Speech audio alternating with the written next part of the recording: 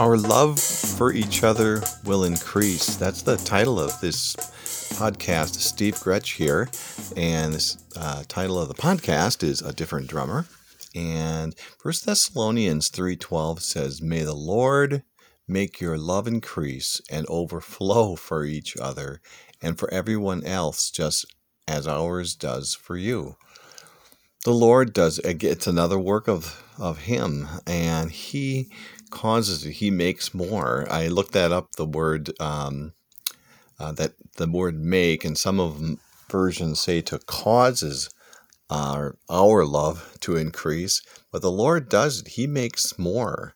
He makes, and our love increases. It's growing and it's overflowing, and so that's what the promise is that our love will increase. I love that, and it's I love 2 Peter chapter 1 too. It's there's increasing measure there as well, and I don't have those memorized, but it's just that the Lord expects us to grow in our relationship to Him and each other, and it's a growing experience. There's nothing stagnant about it. Isn't that cool?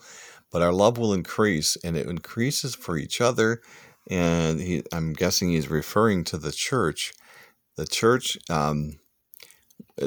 is a special place for His believers, and it's a place where we meet together.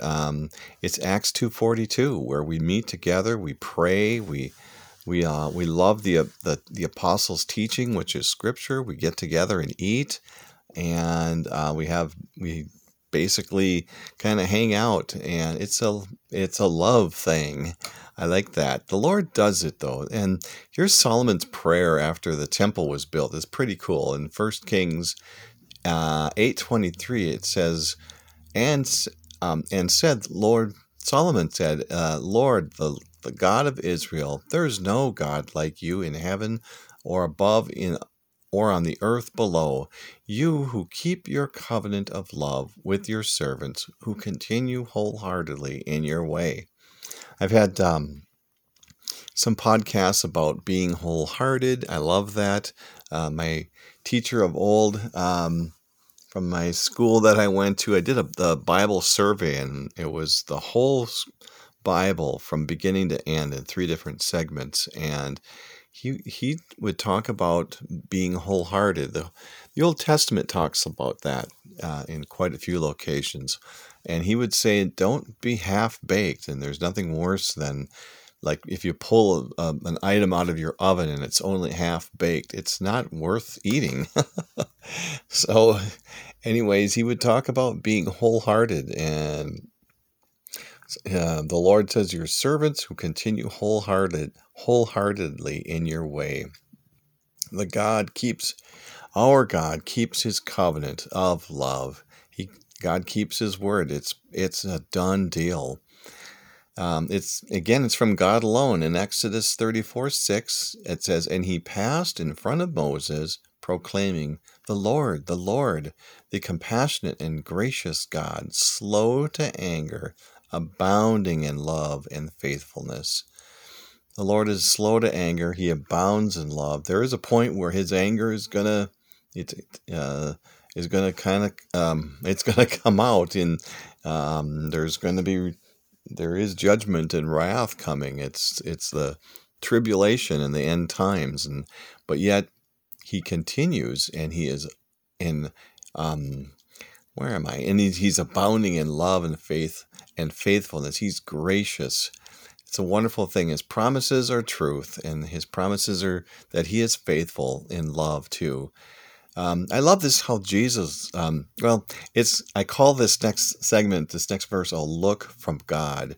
It explains itself. Mark 10:21, Jesus looked at him and loved him. One thing you lack, He said. I think this was the rich man. Go sell everything you have and give to the poor, and you will have treasure in heaven. Then come follow me. The Lord can just look at someone and love them. I don't know. I mean, I think that man is capable of that too, but I can't imagine that look. It would have. He loved him, even though the rich man, was not capable of doing what he said he was doing. This love that the Lord has refreshes us, and I think our love for each other is refreshing for each other. And Philemon 1:7 says, "Your love has given me great joy and encouragement, because you, brother, have refreshed the hearts of the Lord's people." It's refreshing, isn't it? As we encourage each other and love one another. I have a podcast coming up about encouragement, and it's it's going to be a great one. So, but anyways, the love that we show to each other, and we bear one another's burdens, and we're on this journey together, and we love one another. It's refreshing to the heart. And it's also beyond this fondness. It's beyond fondness. Let me just read this. John 21:17 says, the third time he said to him, this is where Simon Peter was after the resurrection. Jesus was asking him if he loved him. It says, "Simon, son of John, do you love me?" Peter was hurt because Jesus asked him the third time, "Do you love me?" He said, "Lord, you know all things. You know that I love you." Jesus said, "Feed my sheep." And this love, if we look at and I'm sure that you know this, but I love to talk about how the love of the Lord is different than anything we could possibly be capable of. In the Hebrew, Greek, or if you look at the, I believe it's Greek, that the word love from Jesus is an agape love. It's a love, a selfless love. It's a self-sacrificing, selfless love that there isn't anything for me in there. When Peter responded, he said, "I love you." Peter's love was a phileo, a love. It's a fondness love, and fondness is it's not the level of love that our Lord Jesus went to a cross and died. It was a selfless love, beyond any kind of love man is even capable of. So and love is the greatest. In 1 Corinthians 13:12-13 says, "For now we see only a reflection as in a mirror. Then we shall see face to face. Now I know in part.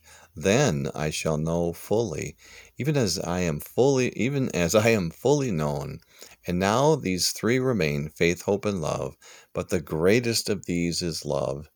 So then that's the love is the best. It's the greatest thing. You would think that he would have used love first, but the greatest is love. That was in reference to 2 Peter. I won't get into that. I'm going to press on with my love story. This is a love story, the love of the Lord for Jerusalem.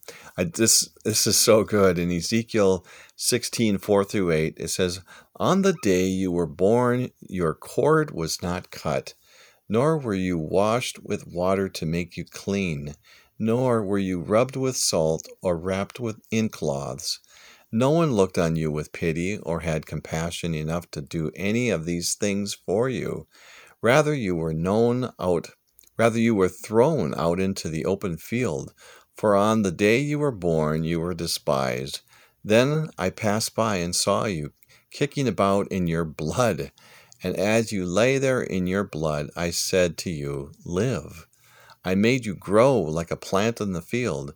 You grew and developed and entered puberty.